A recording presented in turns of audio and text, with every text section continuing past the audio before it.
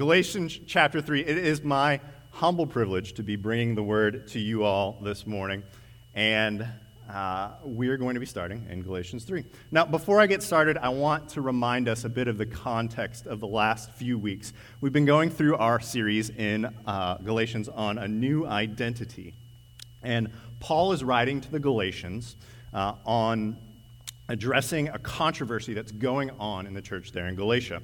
This controversy is that a group of false brothers, known as the Judaizers, they have infiltrated the church of Galatia, and they are swaying the Galatians to a false gospel. Now, the Judaizers are Jewish believers who believe that salvation comes by faith, but not by faith alone. They believe that after coming to know Christ by faith, you aren't really saved or justified before God, unless you also adopt the Jewish law, particularly the ceremonial law and circumcision. Now, Judaizers, being Jewish, believed that they were sons of Abraham. They knew that the promises of God and the law came through the Israelites, God's chosen people, and they knew that Jesus was a Jew. And they also knew their Old Testament really well. They knew that God spoke to Abraham of circumcision as part of the covenant and as part of being God's covenant people. Genesis 17:10 and verse 14 puts it this way. It says, "This is my covenant, which you shall keep between me and you and your offspring after you. Every male among you shall be circumcised." It's a sign of the covenant. In verse 14, "Any uncircumcised male who is not circumcised in the flesh of his foreskin shall be cut off from his people. He has broken my covenant." And so the Judaizers believe that to keep the covenant, to be justified before God and not be cut off from their people, new believers, that's Gentiles, non-Jews, needed to become circumcised and obedient to the law.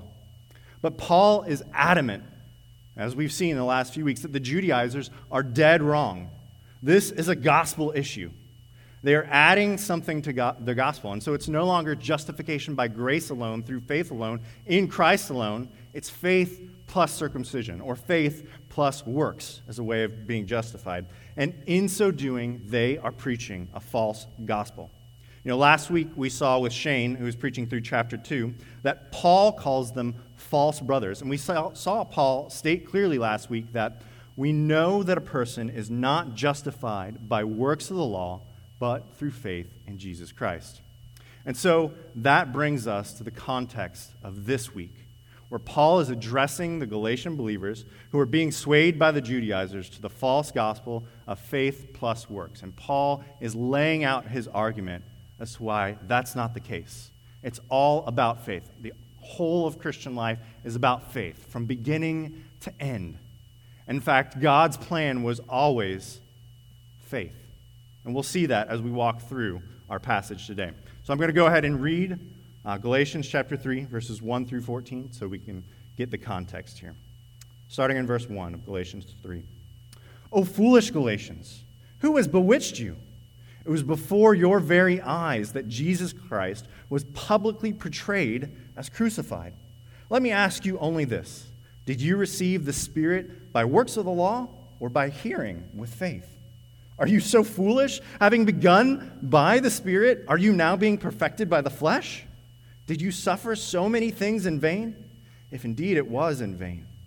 Does he who supplies the Spirit to you and works miracles among you do so by works of the law or by hearing with faith? Just as Abraham believed God and it was counted to him as righteousness. Know then that it is those of faith who are the sons of Abraham.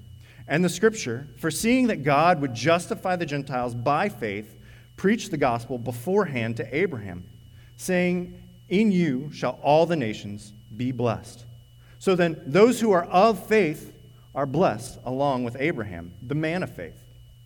For all who rely on works of the law are under a curse. For it is written, 'Cursed be everyone who does not abide by all the things written in the book of the law and do them.'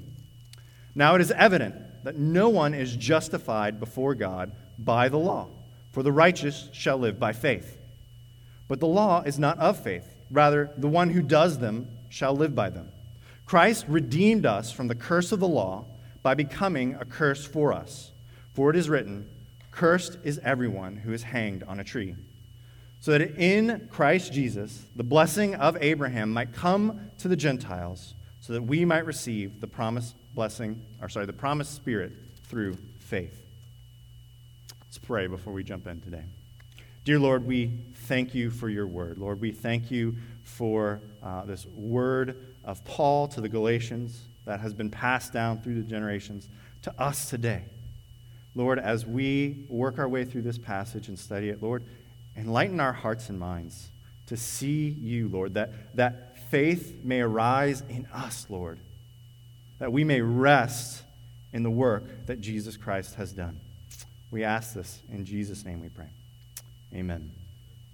All right, so starting off in verses 1 through 5, we see the first part of Paul's argument here, where he calls them foolish Galatians, and he makes this argument about the experience of faith. And Paul actually asks a series of 4 rhetorical questions to the Galatians to demonstrate that all of the Christian life in the Spirit is by faith and not works. And we'll get to those questions in verses 2 through 5 in a few moments. But first, he starts off with something startling here. He says, "O foolish Galatians, who has bewitched you?"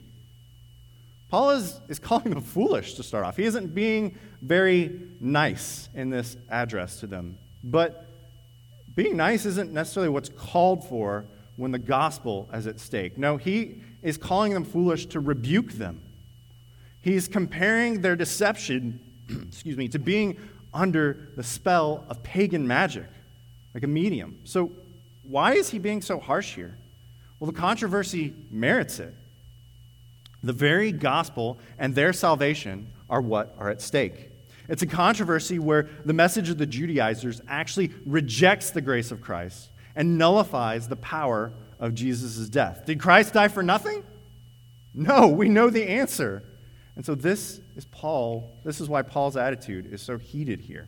The Judaizers are preaching the false gospel of gospel plus circumcision or works. And the gospel plus something is not the true gospel. We've heard this from Chris in the past few weeks. Paul is still emphasizing it here in chapter 3. It is central to the understanding for the Galatians, and I think for us today. And for a moment of application here, while circumcision isn't a huge controversy today, I won't say no controversy because there's always some, but it's not much of a controversy today, but that doesn't mean that we don't have our own laws or works that we try to add to the gospel today. And one example of such a law, quote-unquote law, that I believe our American Western evangelical culture falls into is what I've heard called the 11th commandment. Thou shalt be nice. Thou shalt be nice.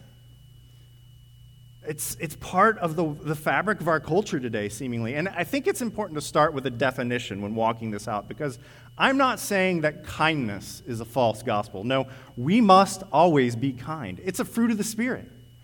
But being nice is not a fruit. So to start off with defining things, being nice it's about being pleasant. It's being agreeable. It's about manners, our culture, or expectations of decent behavior to others. And those expectations aren't always our own. They're the culture's. And so being nice is something that's often about words. It's about what we say. It's very surface level. It doesn't go very deep. Kindness, on the other hand, is doing good to others, providing something beneficial to others, something that's loving, benevolent, and helpful. And being kind is generally about action, about doing something. And I think the problem with nice is that niceness is often actually a disguise for our own selfish need to be liked. We want others to think that we are nice. And even more than that, we want others to think that we are nice. And so we don't speak up on something important because we're afraid to hurt others. We're afraid to offend them. And we're afraid that maybe they won't like us or they'll be mad at us. And I think, as we see in Scripture, Paul didn't have any problem about speaking up on something important, especially when it was a gospel issue. In fact, we have many examples of Paul and others in the New Testament. And others in the New Testament not being very nice when it's a gospel issue at stake. Now, I'm going to run through these. If you want to write down the references, that's fine. We'll also probably have my sermon up online later so you can look at the notes, but I'm going to run through a series of scriptures that demonstrate this. And Galatians chapter 1, verse 6, Paul says, I am astonished that you are so quickly deserting him who called you and turning to a different gospel. Pretty stark words there, being astonished. Galatians 1:9, if anyone is preaching to you a gospel contrary to the one you received, let him be accursed. Galatians 2:11, as we heard last week, but when Cephas, that's Peter, came to Antioch, I, Paul, opposed him to his face because he stood condemned. And this is due to Peter's hypocrisy about publicly not associating with the Gentiles because of the Judaizers, the Jewish circumcision party. And on our own chapter today, he calls them foolish. Oh, foolish Galatians. Galatians 5:12, he says, I wish those who unsettle you would emasculate themselves. In the book of Acts, chapter 13, verses 8 through 11, but Elymas the magician, for that is the meaning of his name, opposed them, seeking to turn the proconsul away from the faith. But Saul, who is also called Paul, filled with the Holy Spirit, looked intently at him and said, you son of the devil, you enemy of all unrighteousness, full of all deceit and villainy, will you not stop making crooked the straight paths of the Lord? And now behold, the hand of the Lord is upon you, and you will be blind and unable to see for a time. A couple more examples here. Peter, in the book of Acts, chapter 8, verses 20 through 23, says, now when Simon, that's Simon the magician, saw that the Spirit was given through the laying on of the apostles' hands, he offered them money, saying, give me this power also, so that anyone on whom I lay my hands may receive the Holy Spirit. But Peter said to him, may your silver perish with you, because you thought you could obtain the gift of God with money. You have neither part nor lot in this matter, for your heart is not right before God.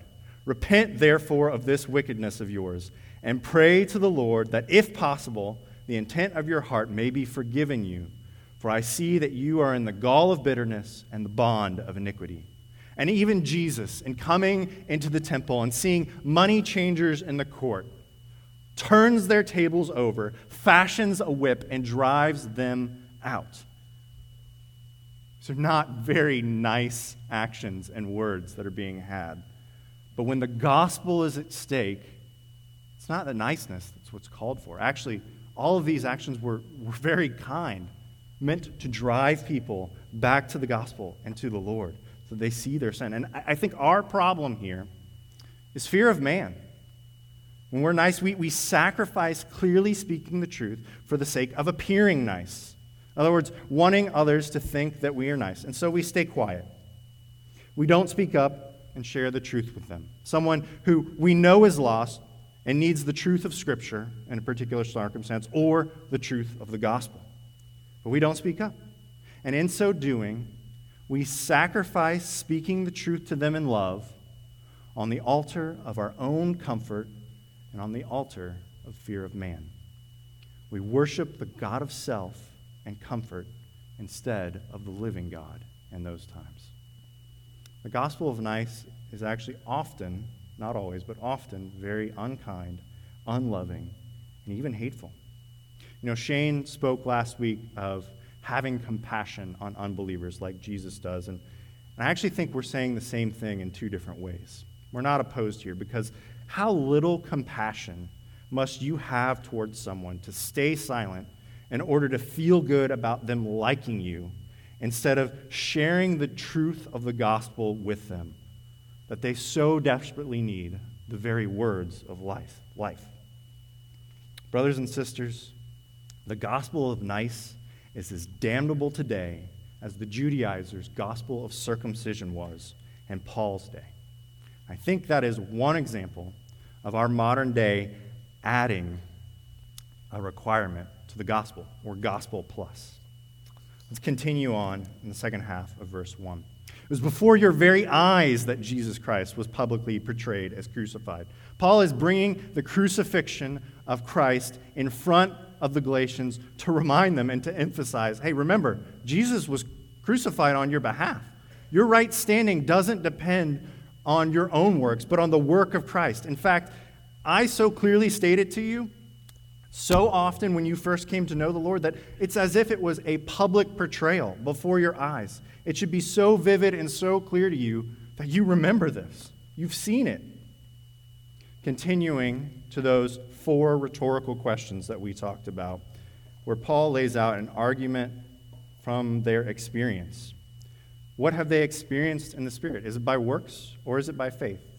Verse 2, he says, let me ask you only this. Did you receive the Spirit by works of the law or by hearing with faith? And here he's talking about the initiation or justification, or a simple way of putting it is, where did your faith start? This is a question about their experience. They received the Holy Spirit at the start. The Holy Spirit transforms a person from death to life. So did all that come by earning it through works of the law? No way. It's not that way for them, and it's not that way for us. It's by hearing with faith.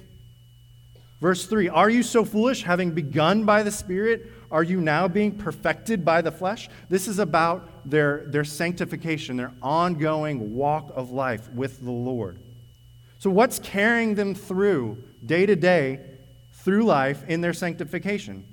Is it the works of the law or is it the Spirit? It's the Spirit through faith again and again. All of life is by faith. I think it's the argument that Paul is making here to them. Verse 4, did you suffer so many things in vain, if indeed it was in vain? Here, I believe Paul is talking about persecution.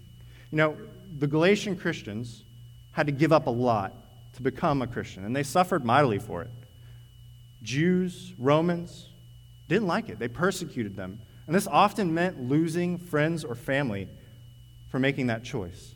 So if justification is by works of the law, then all of their suffering, all of their persecution, all that they have experienced would be meaningless. It would be in vain, because Christ is nothing in that case. But I think there's a point of hope here for Paul as well, because he says, if indeed it was in vain, perhaps they can be corrected to the true gospel of faith. Verse 5, here's his 5th point here. Does he who supplies the Spirit to you and works miracles among you do so by works of the law or by hearing with faith? So how are miracles done among you in your Christian life? You've seen them. Maybe the Lord has worked them in and through you. Is the Spirit working in you by your own works of the law? No way. The Spirit works by miracles of faith. And so Paul's opening argument here to them, and I think to us today, is that the whole of Christian life, from start to finish, is all by the Spirit working in us by faith. We start by faith. In other words, we're justified and receive the Spirit by faith. We continue in our Christian lives by faith. In other words, we are sanctified and the Spirit works in us by faith. We stand up under persecution and the Spirit holds us fast by faith. And finally, the Spirit works miracles in and through us by faith. The whole of Christian life, from beginning to end, is by the Spirit working in us by faith. Verses 6 through 9, Paul continues on here to make the point to them that faith was always the plan. Faith was always the plan from the beginning. Verse 6, he says, just as Abraham believed, and it was counted to him as righteousness. So Paul is going back. He's going way back with the Galatians. And he's going back to show them that God's plan of justification by faith was always the plan, and it has its roots in the Old Testament. And we'll see throughout the rest of this passage, he quotes the Old Testament a lot here. and not only the Old Testament, but even Abraham, the father of the faith, so to speak. And it starts in their context of Genesis chapter 15, verse 6, which is this covenant promise to Abraham. That's what he's quoting here. And it says, it was counted to him as righteousness. In other words, Abraham's belief is what was credited to him as righteousness. It's nothing that Abraham did to earn it. God imputed or gave that righteousness to him. But let's start with some quick definitions here. What is righteousness? Well, it's the quality of being morally true or justifiable, or even more importantly, it's actually being right in the eyes of God, including thought, what we think, word, what we speak, and deeds, our actions. So what is God's standard for being right in his eyes? Well, it's the law. If someone is perfectly obedient to the law, he is righteous. He's offered what the law demands. Deuteronomy 6:25 puts it this way, and it will be righteousness for us if we are careful to do all this commandment before the Lord our God, as he has commanded us. Now wait a moment. Didn't we just hear a little differently than that last week? Yeah, we did, and this week. It's impossible. We know it's impossible. No one can perfectly fulfill the law. Galatians 2:16 from last week says, by works of the law, no one will be justified. So here's what's amazing with Abraham.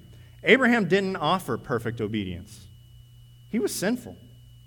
But instead, Abraham believed, and God looked at him as if he perfectly obeyed the law.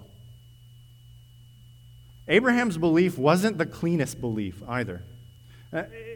We see that he believed and trusted in God and moved from his homeland all the way to where the Lord showed him. But along the way, there were some big mess-ups in there, right? He pretended his wife was his sister instead and kind of lied about that.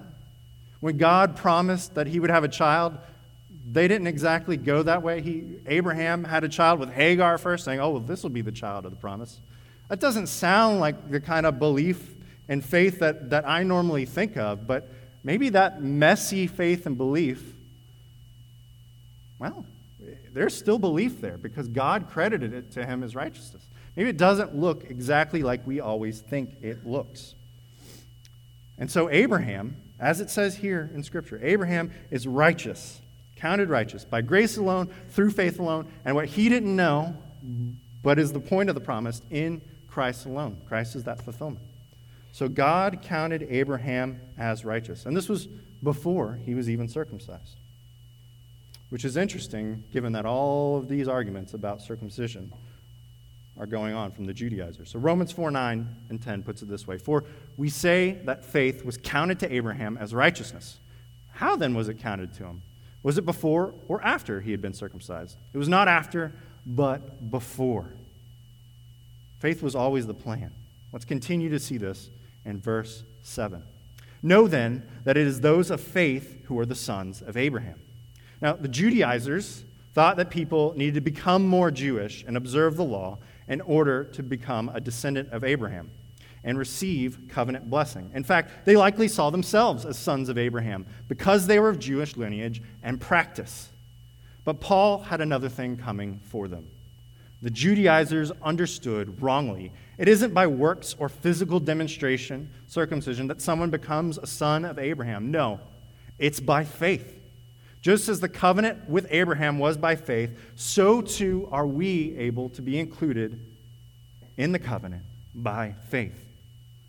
All of it, the plan was always by faith. Verse 8, in the Scripture, foreseeing that God would justify the Gentiles by faith, preached the gospel beforehand to Abraham, saying, in you shall all nations be blessed. Salvation by faith, even for the Gentiles, was always God's plan. It's the same as it ever was. It was God's plan from the beginning. Scripture preached the gospel beforehand to Abraham. That's what it quotes right here. But hang on a second. What is the gospel as we know it? Well, we're sinful people. We have transgressed God. We've sinned against him, and we need a Savior. And then we are saved by grace alone, through faith alone, in Christ alone. But how then was the gospel preached to Abraham? What does it say here? It says, in you shall all the nations be blessed. Well, those two things don't quite sound the same. Those aren't saying quite the same thing, are they? How do we reconcile this? God's covenant with Abraham has global, long-term, whole earth effects in its scope and extent of the gospel. Genesis 12:3 says, in you all the families of the earth shall be blessed. So this covenant blessing between God and Abraham, the one through faith, is a global blessing to all nations, all families, both Jews and Gentiles. So how are those who don't have faith blessed? And will all nations and peoples come to faith? Is Paul like playing fast and loose with the gospel here? Is Paul preaching some kind of universalism? No way. No way. Salvation, and we see this throughout, is throughout Scripture and throughout Paul is found only in believing in the person and work of Jesus Christ. No, Paul's argument is Christ is the offspring of Abraham, the fulfillment of the promise. And we'll see this in the coming weeks. But it's all fulfilled in Christ. And so in Christ are all nations blessed. Because in Christ, salvation isn't just for Israel. It's for all, Jews and Gentiles alike. And from all peoples and all nations will there be people coming to faith in Christ.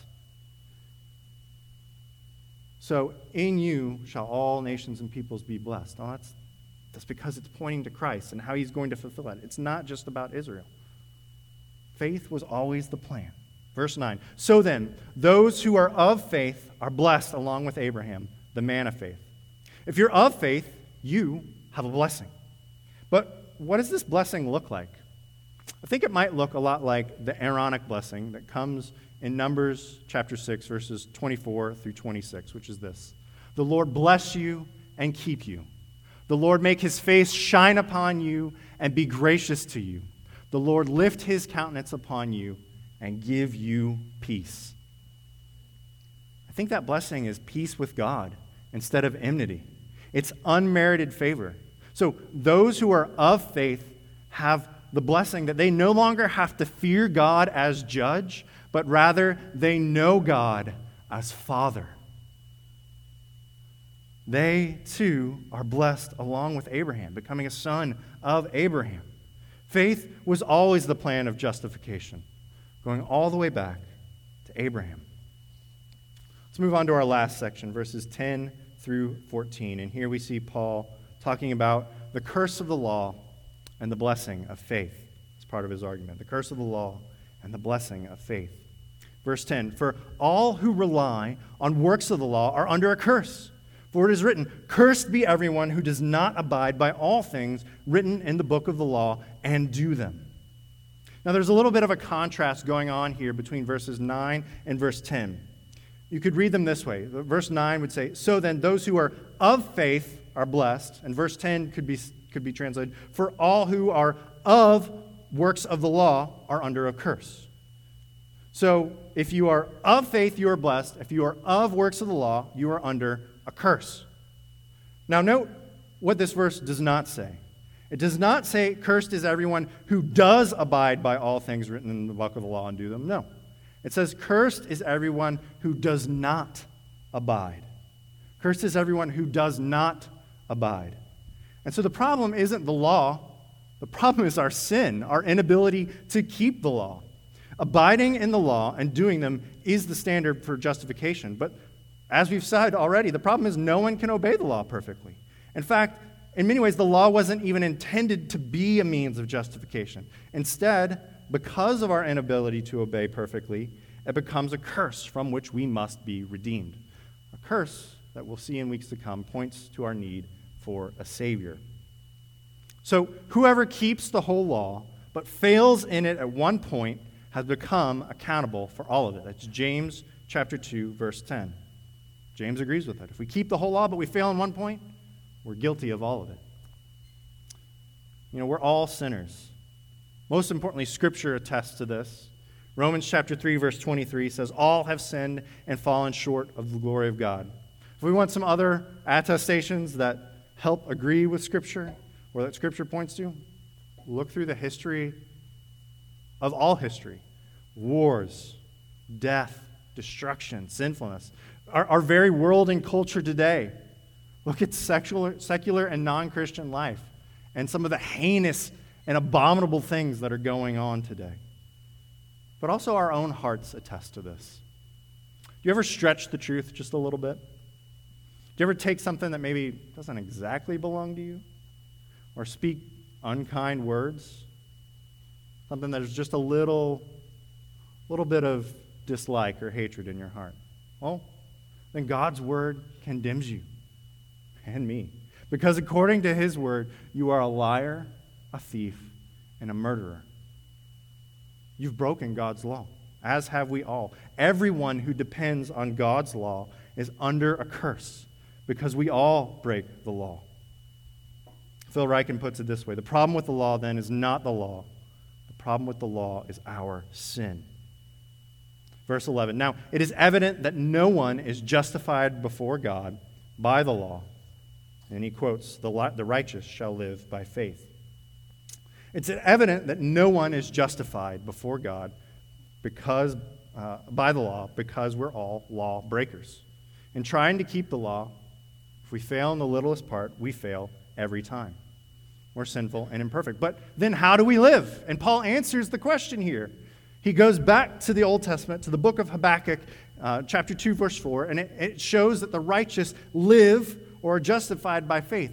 And this book of Habakkuk is saying this to a group of people who are staring at the Babylonians, coming to them and about to take them from their land, take them from everything they know into captivity. And those righteous who live by faith are the remnant that God is going to hold fast. God always preserves a remnant, and it's those by faith that he is justifying. You know, I want to take a moment here and take a look at the role of the law. A little bit of application here. And it's a moment aside because Paul is clear. Our justification is through faith in Christ and not through works of the law. Likewise, our sanctification is through faith in Christ and not the law. And we must not fall into the Judaizer heresy and have a faith plus works gospel. Faith alone is the basis of our salvation. We must not think that works of the law can save us. But does this mean the law has no purpose? What's it for? Do we just abandon the law? No way. Jesus said, I have come to fulfill the law, not to abolish it. And as we'll see, Paul covers this some in coming weeks.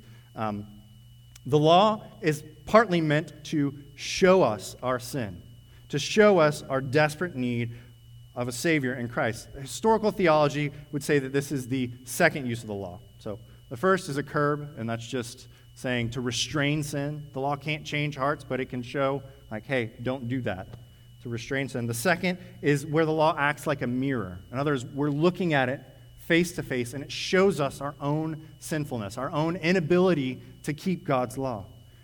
And thus drives us to Christ because we can't do it in and of ourselves. Salvation is not inside of us, it's outside of us, as Shane said last week. But there's also the third use of the law. This is called the normative use of the law in church history, and it's the path. It's where the law shows us what loving God looks like. The law is never the basis of our faith, but it is the handbook to the fruit of our faith. Let's look at a few scriptures that attest to this. The Apostle John says in 1 John chapter 2, verses 3 and 5, he says, and by this we know that we have come to know him, if we keep his commandments. Whoever keeps his word, in him truly the love of God is perfected. By this we may know that we are in him. What is it to keep God's word but to obey the commandments of Christ? That is to keep the law of God. Jesus himself says in John chapter 14, verse 15, if you love me, you will keep my commandments. And in John chapter 14, verse 21, he says, whoever has my commandments and keeps them, he it is who loves me. And he who loves me will be loved by my Father, and I will love him and manifest myself to him. Brothers and sisters, having emphasized the second use of the law, that's the mirror to expose us to our sin and expose our sin, we cannot ignore the third or normative use of the law. That is the path.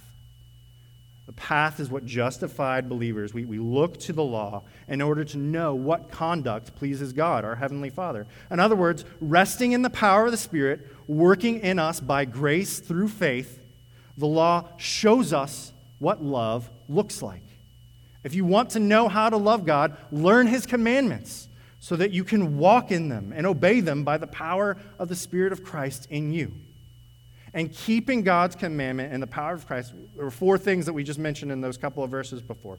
Keeping God's commandment and the power of the Spirit will show us that we have come to know Christ. It will, number two, give us the assurance that we are in Christ. Keeping God's commandments perfects the love of God in us. And keeping God's commandments, again, not in our own power, but by faith, is the very definition of what it means to love Christ. Let's continue in verse 12. But the law is not of faith. Rather, the one who does them shall live by them. Here, Paul, again, going back to the Old Testament, he's doing this a lot because the Judaizers know the Old Testament well. He quotes Leviticus 18:5 and says, "You shall therefore keep my statutes and my rules. If a person does them, he shall live by them. I am the Lord." Now, the law is of works, and doing the law perfectly would bring life if it were possible, but it isn't. So there's two ways to be saved, kind of. Number one, you do something. You keep the law perfectly. But this isn't possible. Only Jesus can do that.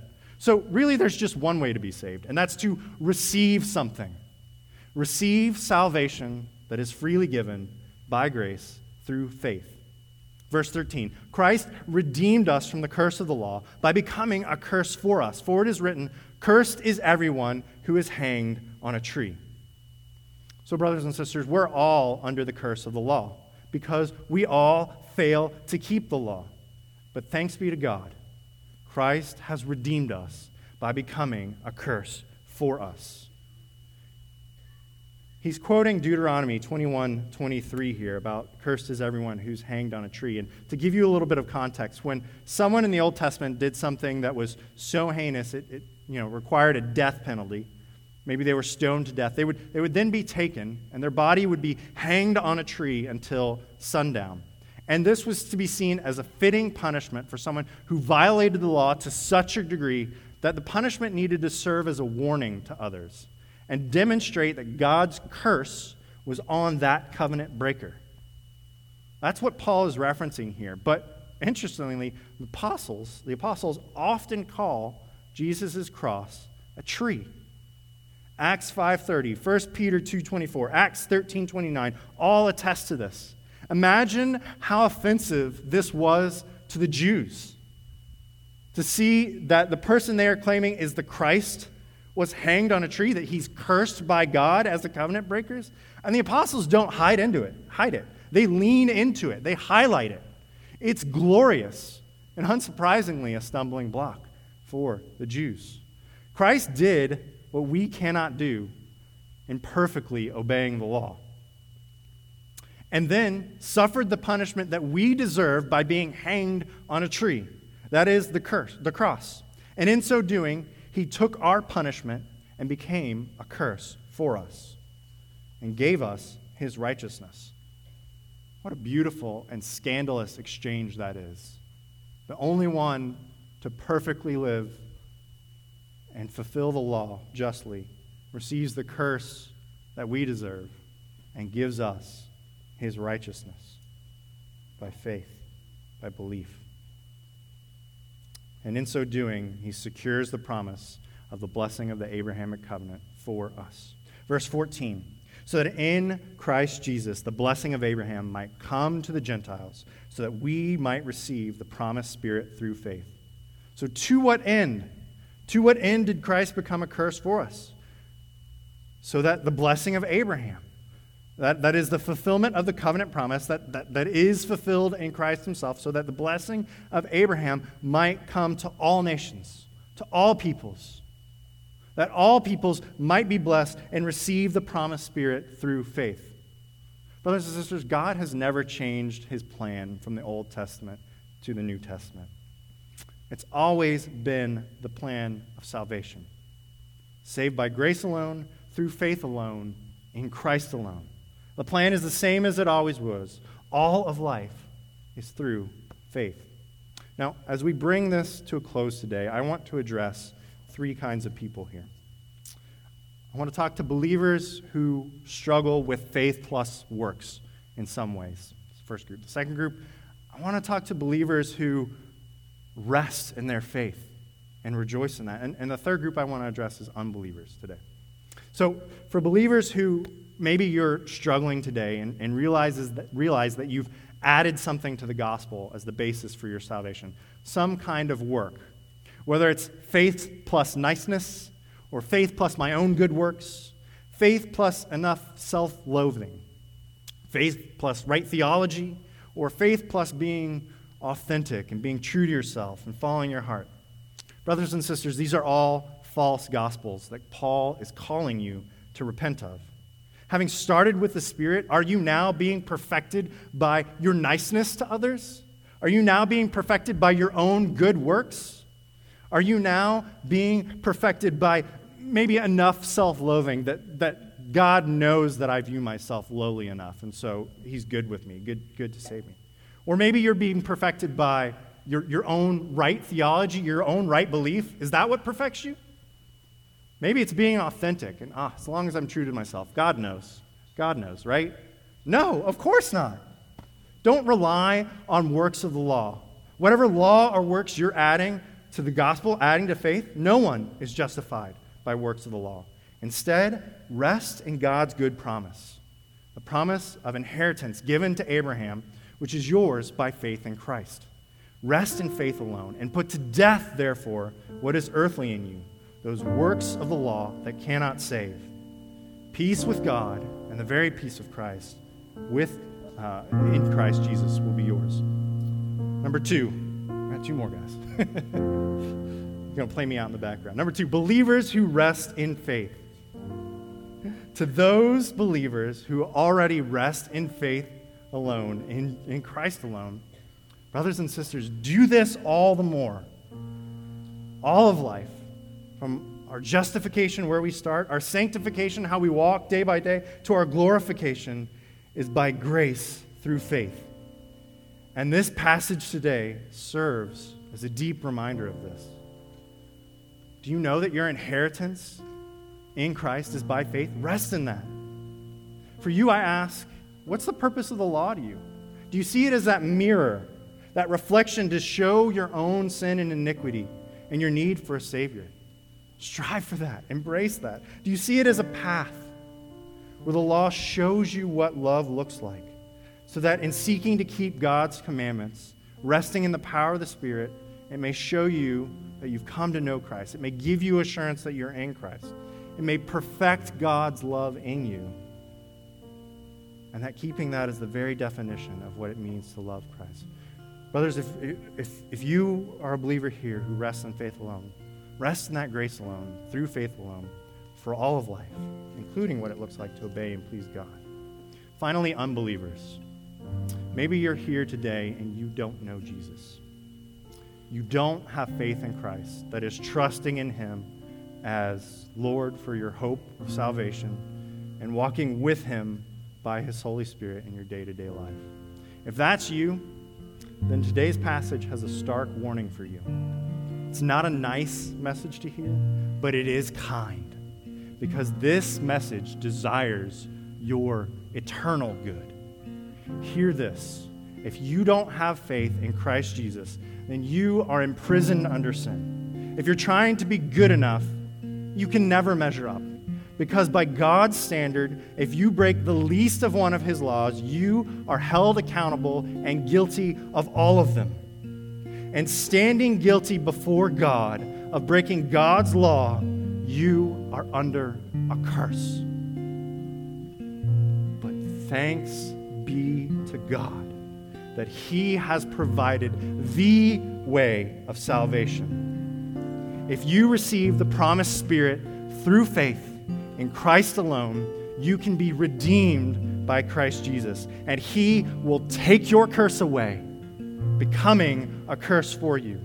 And in Him, the blessing of Abraham, that is the inheritance of God, eternal life, and becoming a son of God, can be yours in Christ Jesus. If God is calling you today, don't delay. By grace alone, through faith alone, in Christ alone, trust in Him. Let's pray. Dear Father, we thank You for Your word. Lord, we thank You that You call us to be people of faith, that You call us to turn our eyes to You on faith, that we may rest in You alone. Lord, do that work in us today. Turn our eyes to You, Jesus, so that we may rest in You with whatever is going on in our life. Circumstances change, Lord, but You stay the same. You are our eternal God and Father.